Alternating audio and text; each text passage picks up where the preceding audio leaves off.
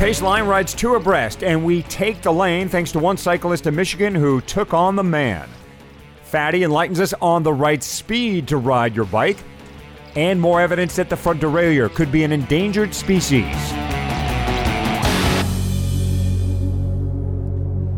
The Paceline, the podcast on two wheels, starting to show some form. We launched this podcast in the midst of base training, and now we're throwing down some real efforts. One reason? Fatty of FatCyclist.com.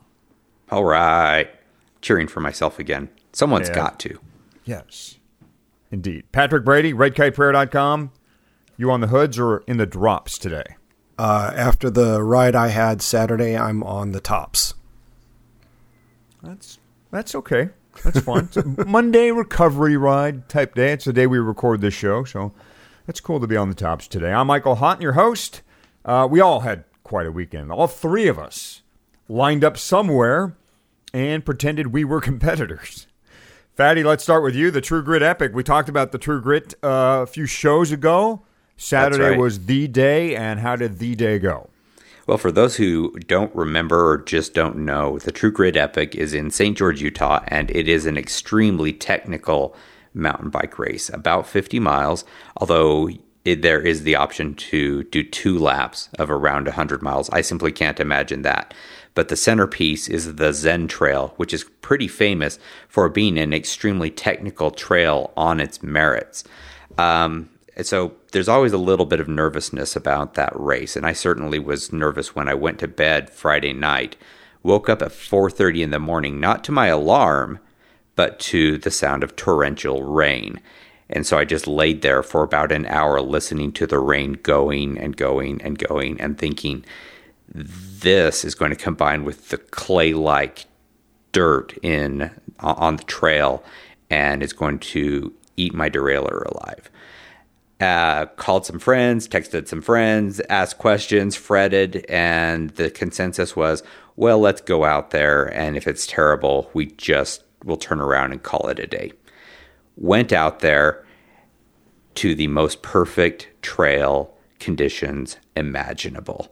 And I remember thinking probably 20 times that day, I am so glad that I did not bail on this race because the temperature was right around 65 degrees. There was no wind whatsoever. People were just amazingly wonderful to each other, yielding to each other, giving each other the trail. Everyone just seemed to be in a fantastic mood on the perfect trail conditions, the perfect day, and the fact that we were all out there having an amazing time on our bikes. For myself, I did not have a great race. I got 10th in the 50-plus age group, my first race ever in the age 50-plus group, and I'm happy with that because I got other fish to fry right now. Racing is not the number one thing in my head. What I'm really proud of is the women I was with who were racing. My wife, Lisa, was the only woman single speeder racing, and she actually beat her best time or her other time that she's done this race by a couple of minutes, even though she was on a single speed, and in spite of the fact that she took a very hard and painful fall during the race. My daughter, Melissa, who raced, she actually won the women's sport division, her first mountain bike race ever, and she won it. We missed seeing her at the finish line because we thought that she wouldn't be in for another half hour. She rolled in and just had a banner day, is riding super strong, and we've upgraded our expectations for her for the rest of the season. That's awesome. Oh, yeah, we're proud. And is she forgiven you for not being at the finish line? Oh, I hope so. I haven't asked for forgiveness. I'm assuming forgiveness. You are. Patrick Brady, you continued your Grasshopper Adventure Series participation with Miguel Crawford et al. Well, just a little wet this weekend, right? You could say that, yeah, a little bit wet. The Chileno Valley Grasshopper starts in Occidental, just like Old Kaz. You climb up Coleman Valley Road, go to the coast instead of dropping down Willow Creek on the dirt road. You stay on pavement. This thing was bombed out, potholed. By the time we were to the top of Coleman Valley, it had started raining, and it rained off and on for the entire day. Temperature was about 50 degrees. The wind was, I'll go with fierce. There were times where the wind was just blowing the rain sideways. At one point, going into a headwind, I was doing 5 miles an hour. It was just crazy hard conditions. The toughest conditions I've ever raced in, given that it was 80 miles, 8,000 feet of climbing, like 7 good solid climbs, cold, wet, but I mean, it was the sort of course where people weren't able to drop out. This wasn't like some circuit race where, after your second of 3 circuits, you could go, oh, screw it, and just pack up. Once you were out there, you were out there. Incredibly beautiful. I know a fair number of those roads. I'd been on almost all of them at least once before. But it was really stunningly hard conditions.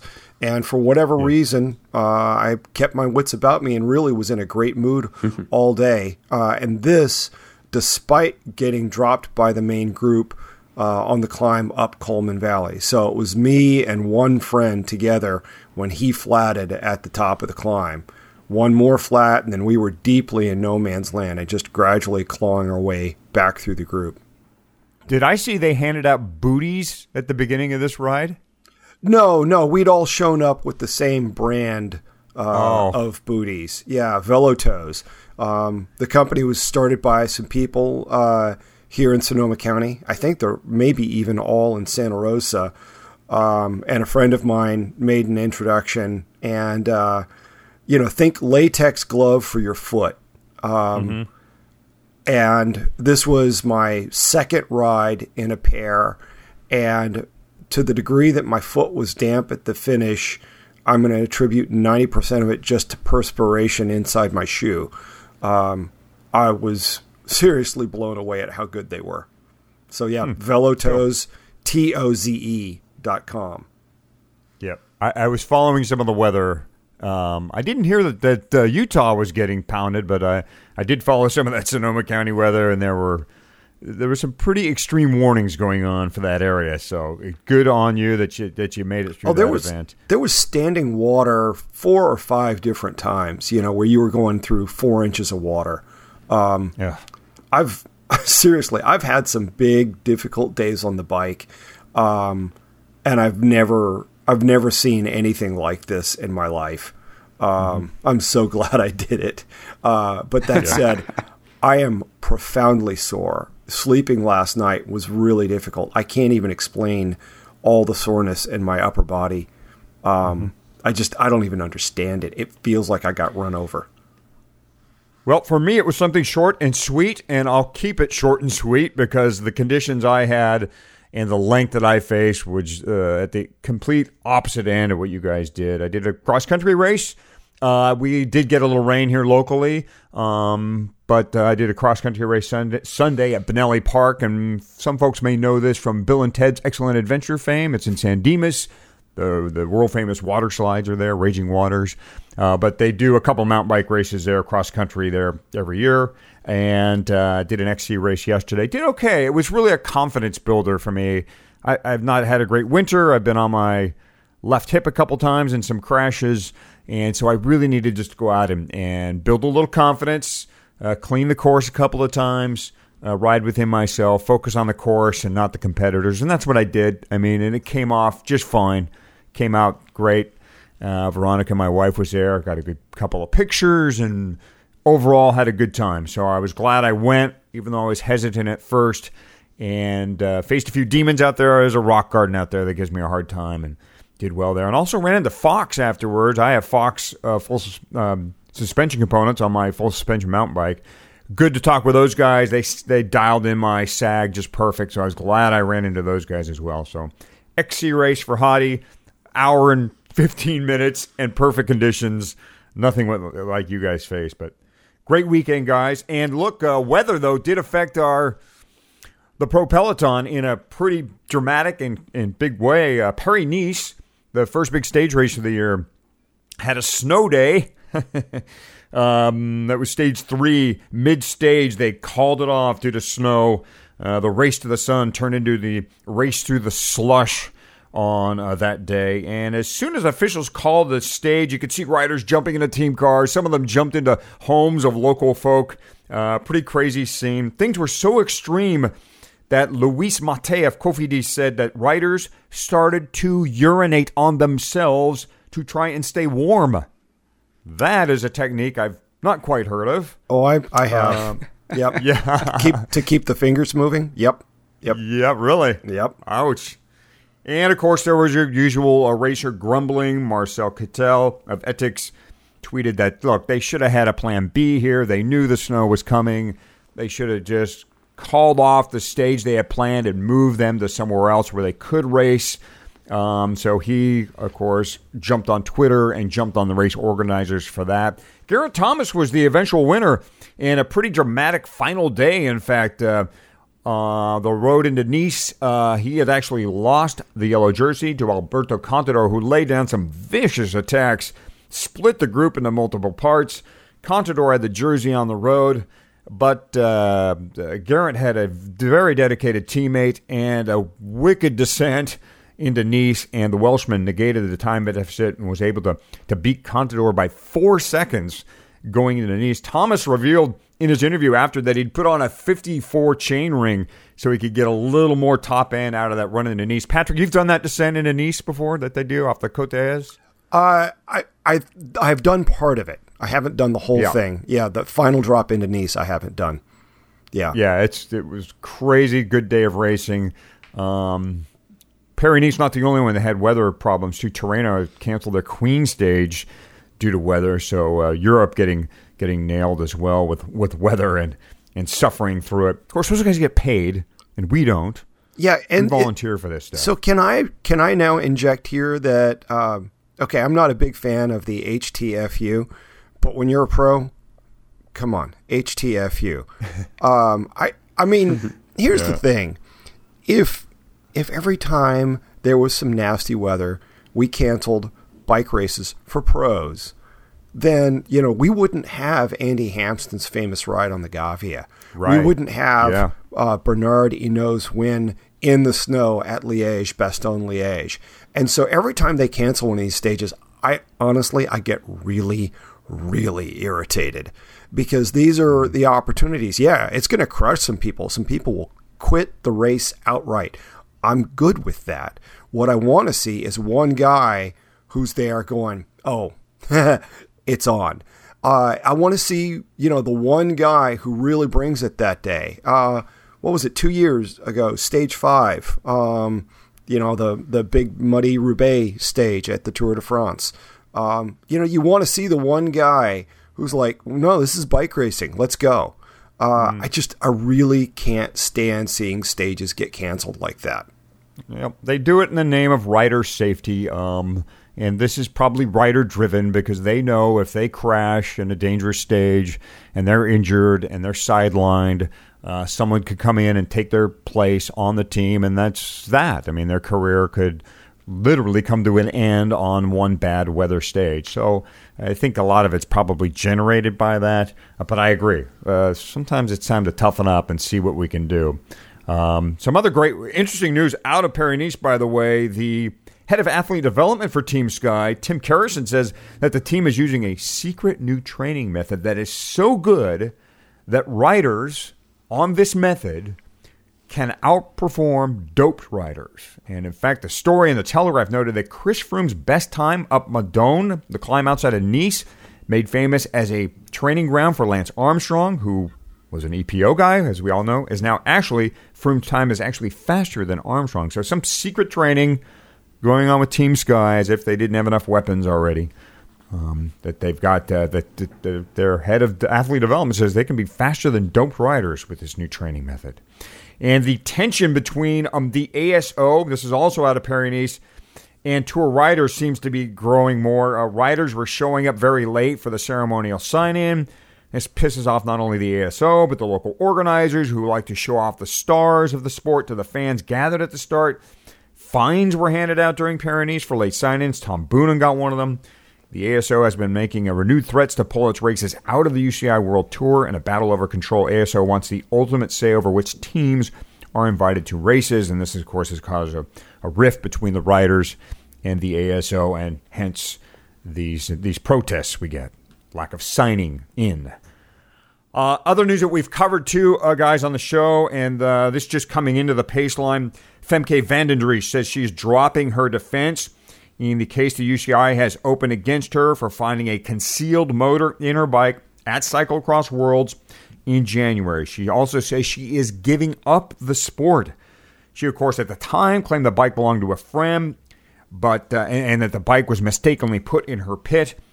She faced a 6-month fine, €10,000 fine, but she says she simply doesn't have the money to put up a defense. So instead of going forward with her case, which was supposed to start this week, she's waving the white flag, throwing in the towel, and giving up the sport altogether. That's terrible. Well, it's not terrible. It's trying to get a certain conviction and convert it into a martyr play, and none of us are having it. You know, so many people wanted to see a lifetime ban in response for this. This is, if she really quits for good, this is effectively that, and so people should be satisfied. Right, and she's almost doing what we expect people to do in these cases, which is to admit defeat, or at least admit, give up, spare us the drama of a trial or of a hearing or what have you. This is kind of what we expect of athletes, to kind of own up and give up. Well, she didn't own up. Here? No, she's just not defending. That's not a confession. Yeah. So, I mean, this is as much as we're going to get. It's a confession to me in a roundabout way. She's saying, look, I got nothing here. I got no money. I got nothing. If she really had a case, she'd probably go ahead and it's move forward. The very thing that Armstrong Patrick, did. If people believed she had a case, wouldn't they help fund her? Wouldn't they back her financially? Like the Floyd Fairness Fund? Right. Not to put too fine a point on it. Okay, so that wraps up some of the news we've been covering, some follow-up stories. Coming up on the Paceline, Fatty tells us how to ride at the right speed without a bike computer.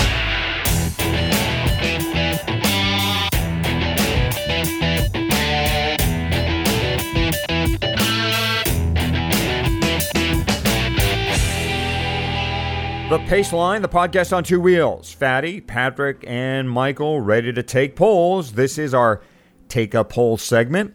Pretty simple. We put a topic on the table, and each of us does a small effort. And this time, we turn to the pages of fatcyclist.com for our inspiration, riding the correct speed. And this is a very interesting piece by the one and only Fatty.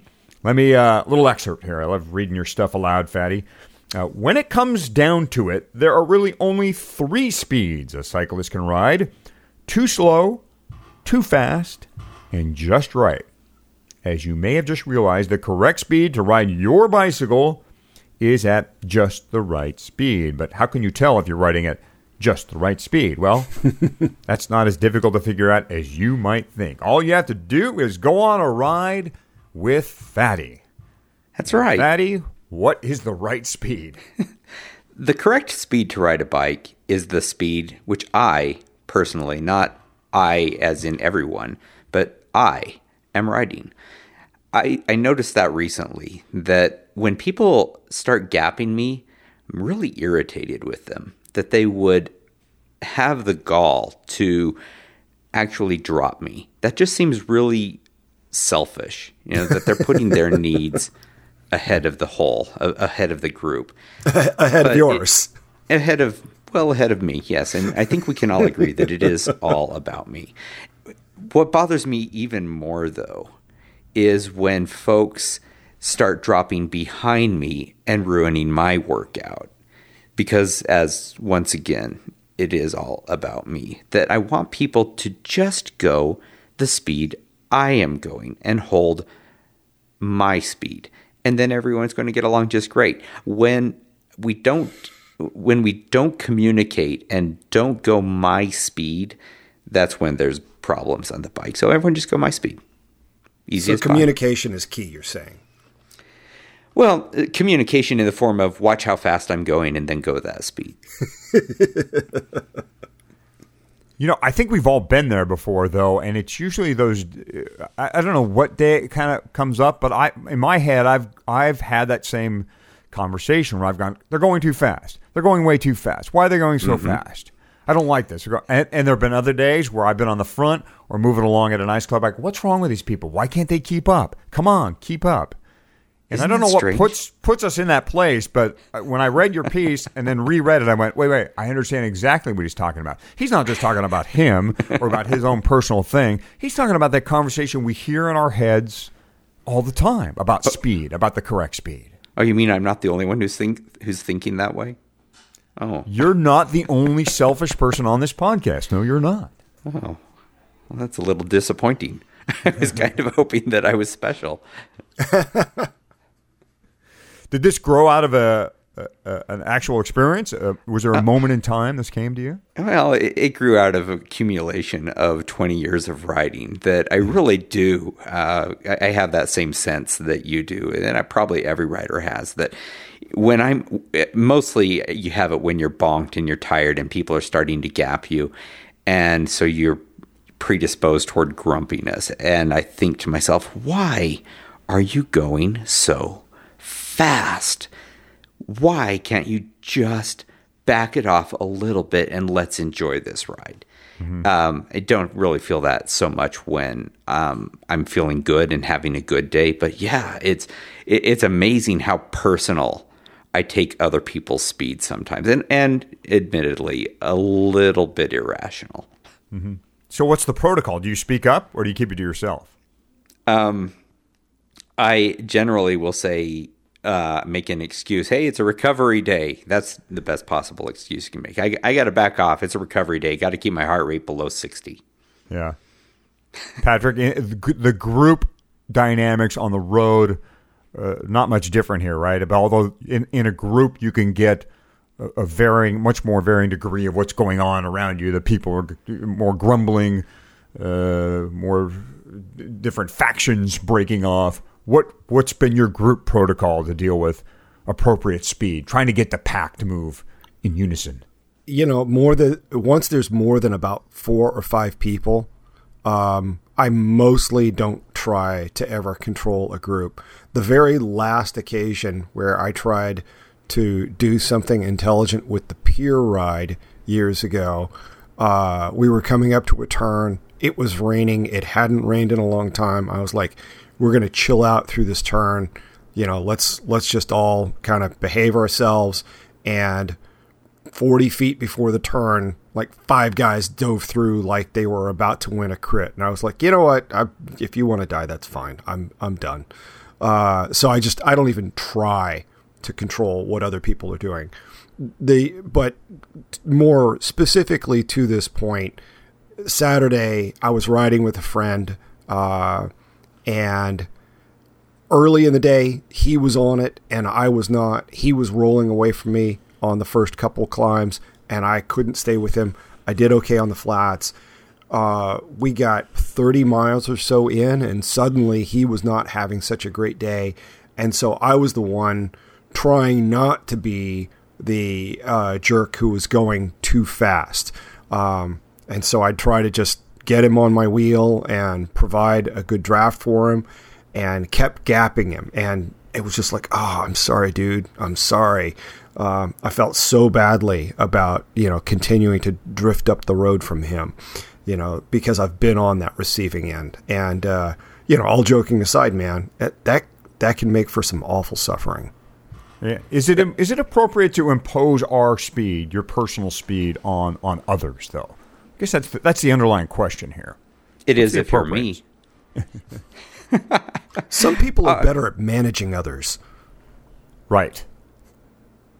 Totally agree with that. Here's another quote from Fatty. No matter what speed I ride, it always feels like I'm going the right speed and that any other speed would be either recklessly aggressive or dilly-dallying. I like to call them dawdlers. Submit your comments, complaints, snivelings, threats to fatcyclist.com if you have a response to any of this. The post is up now at fatcyclist.com. Ride the right speed. And that speed belongs to the one and only Fatty. That's right.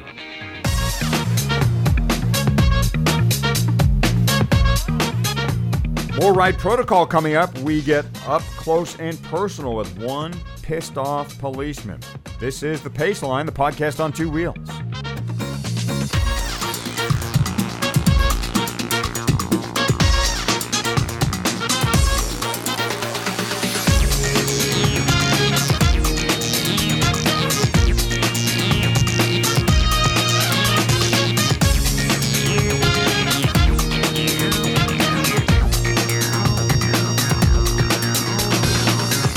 A topic and talk we could have on the Paceline over and over and over again and probably never come up with a definitive answer.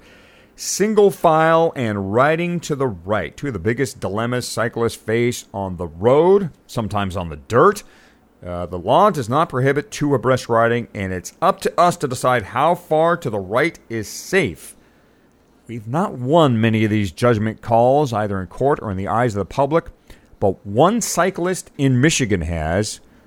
Tim Panagas was ticketed for obstruction, but he got that ticket reversed. Pretty amazing case. Panagas was one of four cyclists riding two abreast when a trooper used his PA system to instruct them to ride single file. This happened back in the summer. The cyclists all complied, and then Panagas looked back to see the trooper, how closely he was in his patrol car. Panagas then waved the officer by, and the trooper then pulled the cyclist over. The dashboard cam video tells all. Get off the road. Get off the road. Get your bike off the road. Officer. You have your identification. I'm not trying to... Do you have your identification? Do you have any identification? I have all of it. Thank you. Panagas was in a University of Michigan kit. He's an engineer with Ford and a pretty darn good racer, too. He had some nice results in the Cross Winter Series over the weekend.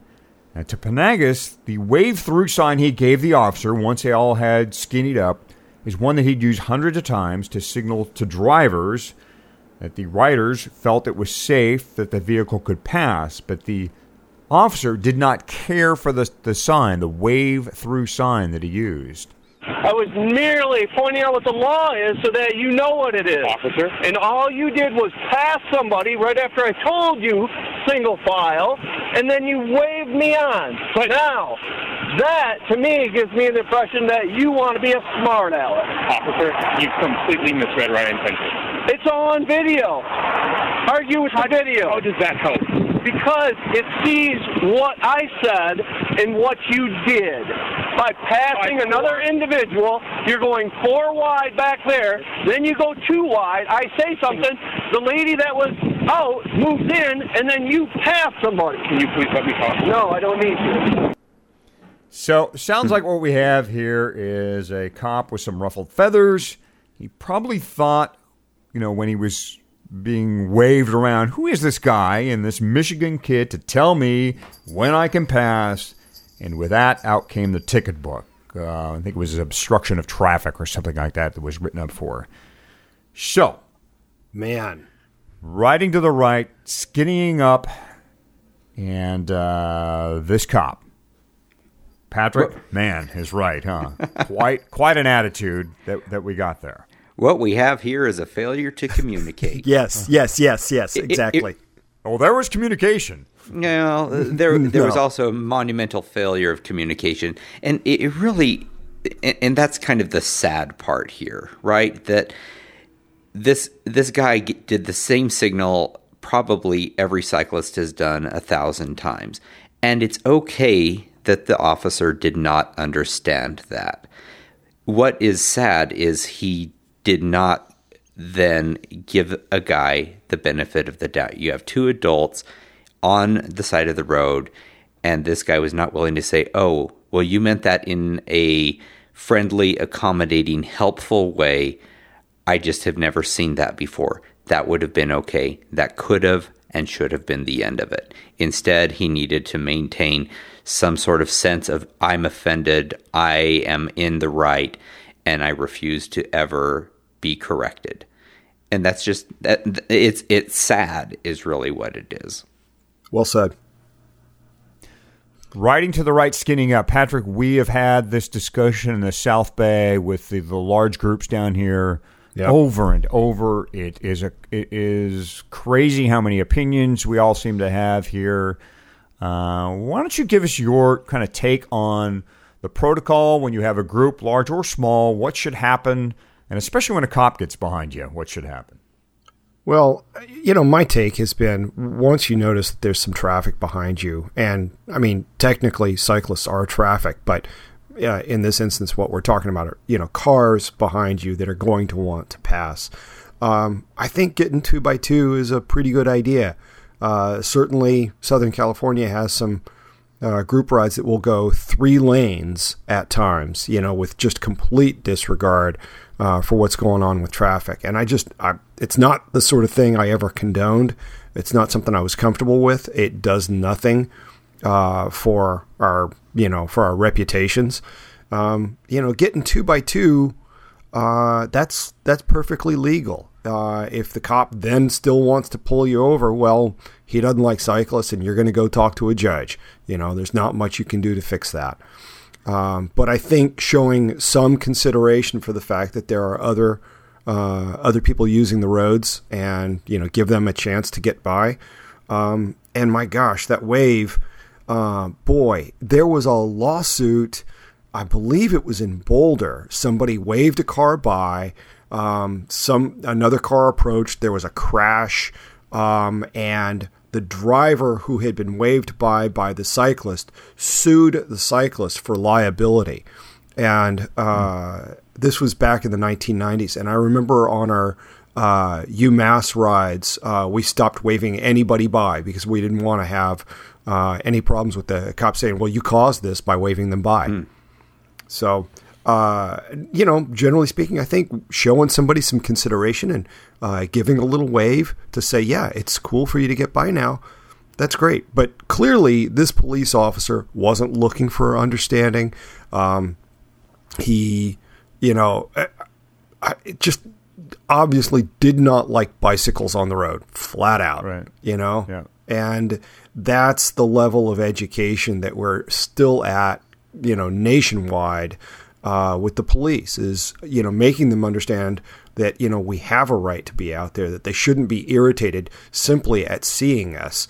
And I don't know how to fix that. It comes from a weird emotional place that people are still trying to define. What I liked about this video is how calm Panagas was. Yeah, definitely. Rock star. He was such an adult. Yeah. Absolutely. He was the calm presence here. He laid his bike down on the grass. He was relaxed. He eventually even got the officer to listen to him, to listen to his side of the story as to why he was in the lane while the officer was behind him. Why? What are you going to say that I didn't see? Poor road conditions. Poor road It is conditions. legal for us Where to move is that, as far sir? right as Show me the possible. poor road conditions, sir. Where is it? Hold on. You know what the law says? I can ride as far right of the road under poor conditions as I deem To necessary. the right edge of the roadway, not the white line, the right edge of the roadway. There is no poor road conditions Are you back going to there. get a citation? Maybe For what? for interfering with traffic. It's called impeding. You were in the roadway. You were to the left of the white line. You can argue that with the judge. Yes, really. Is there anything more you need to say? Yes. What? Stay out of the road. I'd like to see the video. You're not going to see it. You can get it through Freedom of Information because we don't give that out. So Panagas had asked, he wanted to see the tape on the scene, and the response there at the end was that we don't give tape out. You have to go through Freedom of Information to get that type of stuff. But so the cop wrote him up for obstruction of traffic.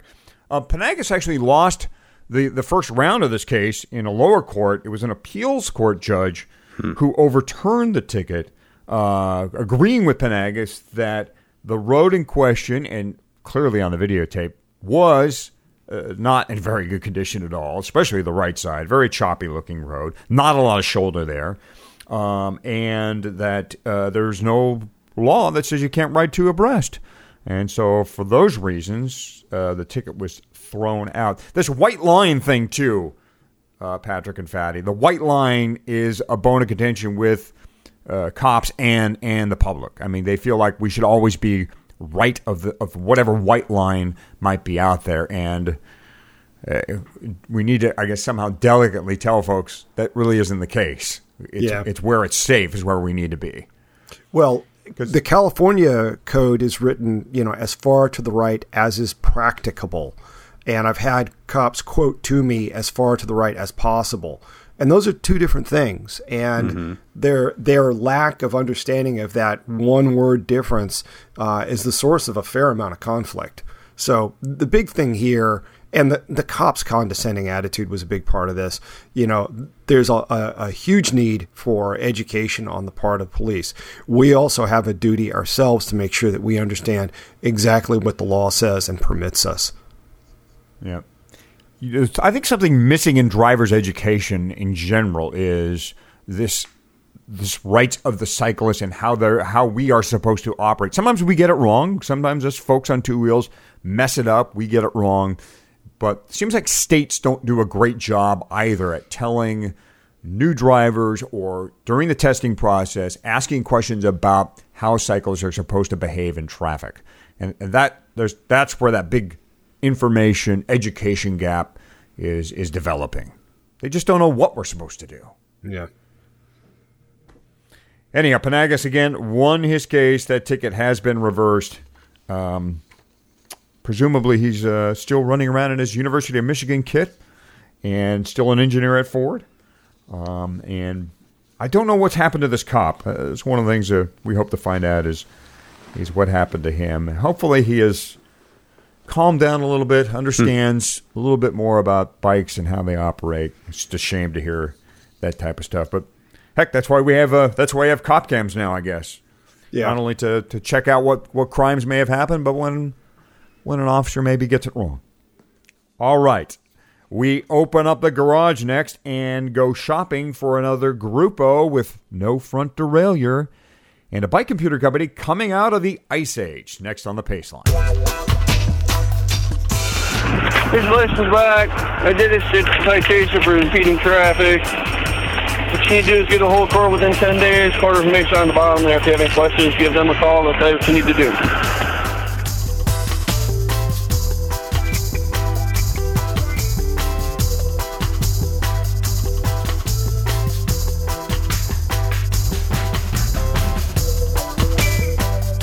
The Paceline, the cycling podcast on two wheels. Fatty, Patrick Brady, Michael Houghton. The gear bag is open. We love gear on the Paceline. Some good stuff, too, coming out, as always. SRAM still appears to be on this quest to eliminate the front derailleur. I'm telling you, Patrick, this is going to happen. There's going to be no front derailleur 10 years from now. We'll all be on disc wheels and no front derailleurs. Evidence? They've introduced an entry-level SRAM has one bike group called the Apex. It's a lot like the Force 1 group. For a drop bar bike, you get a full group, including hydro disc brakes, $775. The rear derailleur will accommodate a 42 cassette, which means even a beginner could get by without a front derailleur.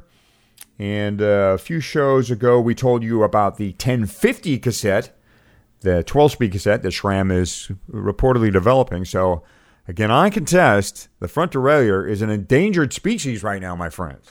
Well, they live in Chicago. I kind of get that.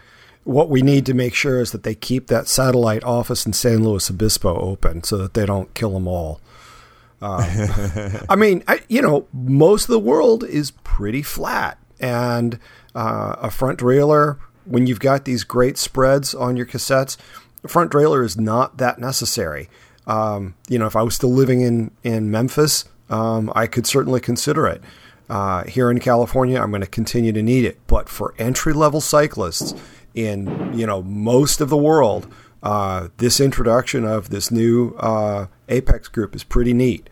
The one kind of funny thing to me is that if you're living in a place flat enough where you don't need a front derailleur, I'm not sure you're coming down hills fast enough to truly warrant disc brakes. But, that's just me. Fatty, in Alpine, could you get around on a 1x system on the road? I'd be interested to find out. I've never ridden with a 1x road system. I do all of my mountain biking with either a single speed or with a 1x system. And that includes some pretty steep climbing. I am intrigued. I would love to try to see how I do going up the Alpine Loop with a 1x system. I think it'd be fun. I think based on your mountain biking, resume and legs, you're probably going to be fine. And especially if you're not the roadie types like Patrick and I tend to be, where we are always looking for that perfect gear. We want to fine tune each little shift and always be just perfect. I think that the mountain guy is going to be the one that can make this jump the easiest because they're not afraid of the big jumps in gears. And me too. I'm intrigued too. I love the 1x. I love it on my mountain bike. Although in the longer events, I'm still a 2x guy for longer mountain bike events. I still like the range on that.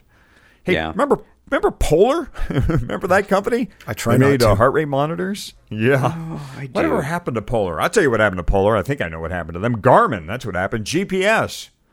That's what happened to them. Well, Polar is trying to catch up. They do have GPS computers now, in case folks didn't know, and they have made a deal with the devil. I mean, Strava. Oh, I thought you were going to say Lance. No, Strava. They are offering 2 months of Strava Premium with the purchase of the Polar V650, that is GPS computer. It sounds like Polar has the same deal as Garmin, where Garmin Connect can be synced with Strava. Polar Flow, that's their website side of things, does the same thing. But the first question here is, why not call it Polar Express, first of all, instead of Polar Flow? And second, who is using Polar anymore? What happened here, guys? Patrick, what happened to Polar? Well, their units were terribly difficult to use. I mean, I remember with the Cross Trainer Plus, there were times that to get into certain modes, I had to push 3 buttons.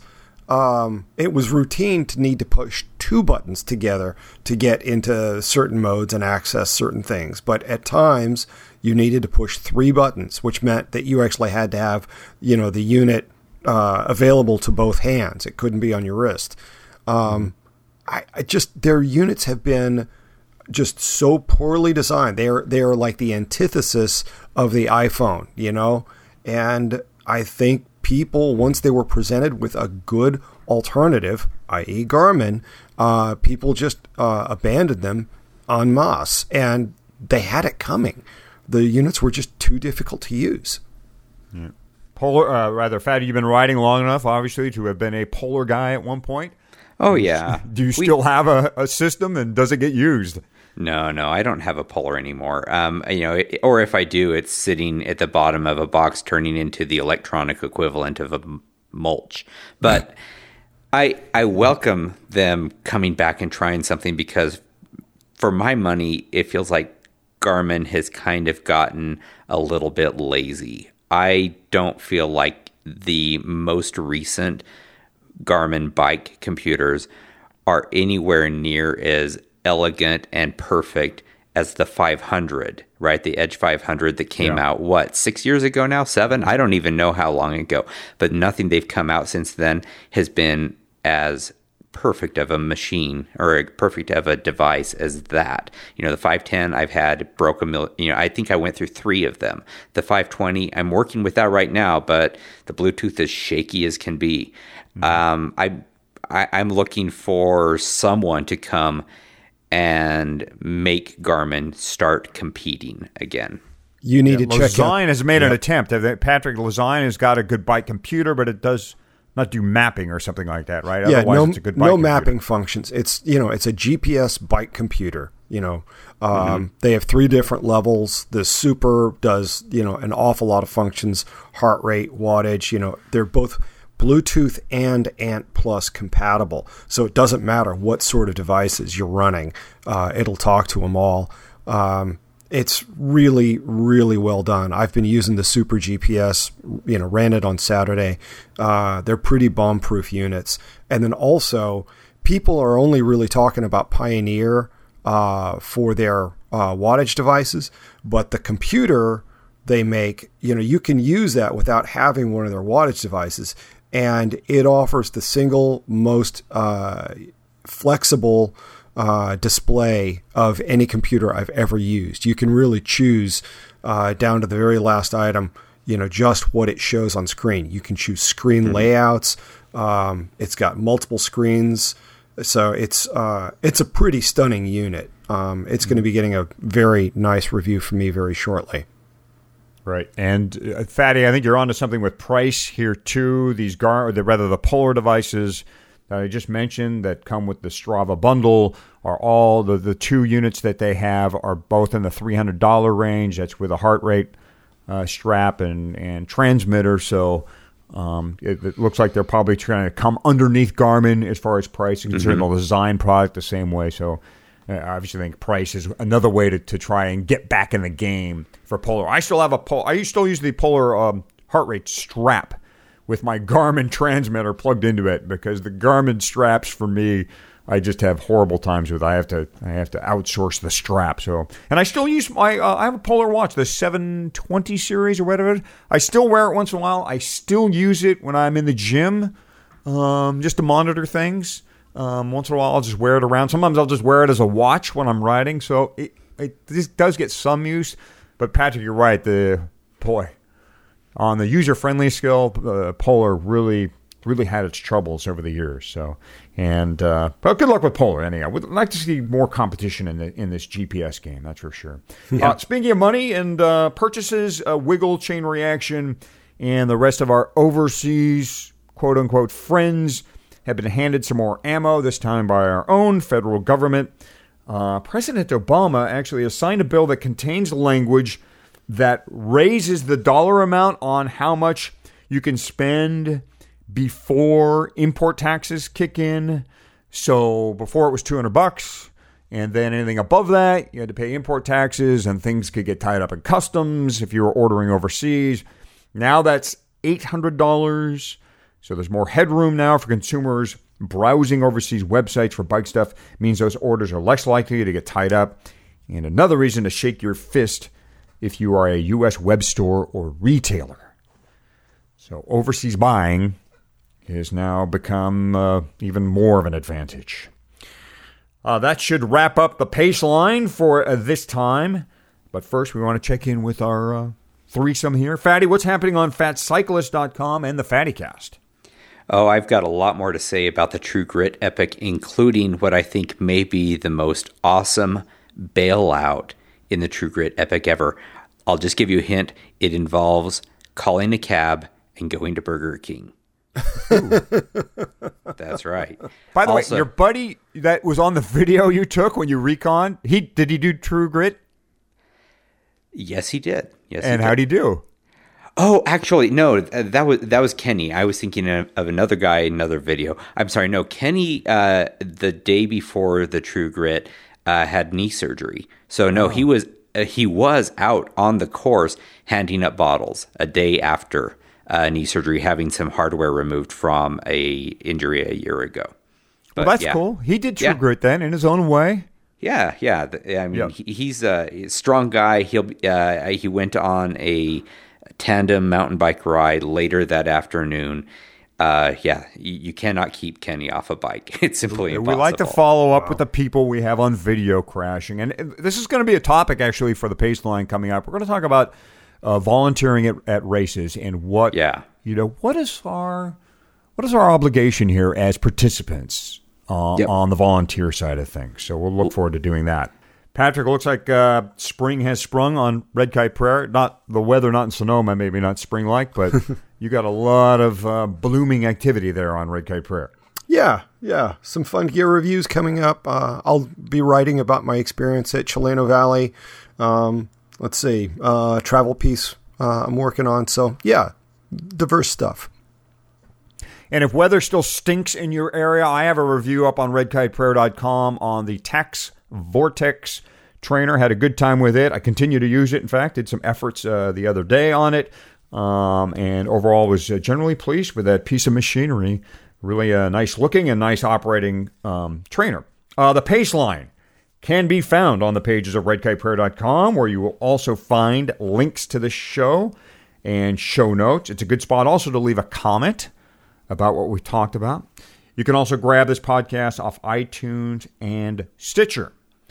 So, for Fatty and Patrick, I am Michael Houghton. We'll talk to you next time on the Paceline. Thank you, guys, for doing what you're supposed to do and following directions. Thank you. That's fine. That's your right.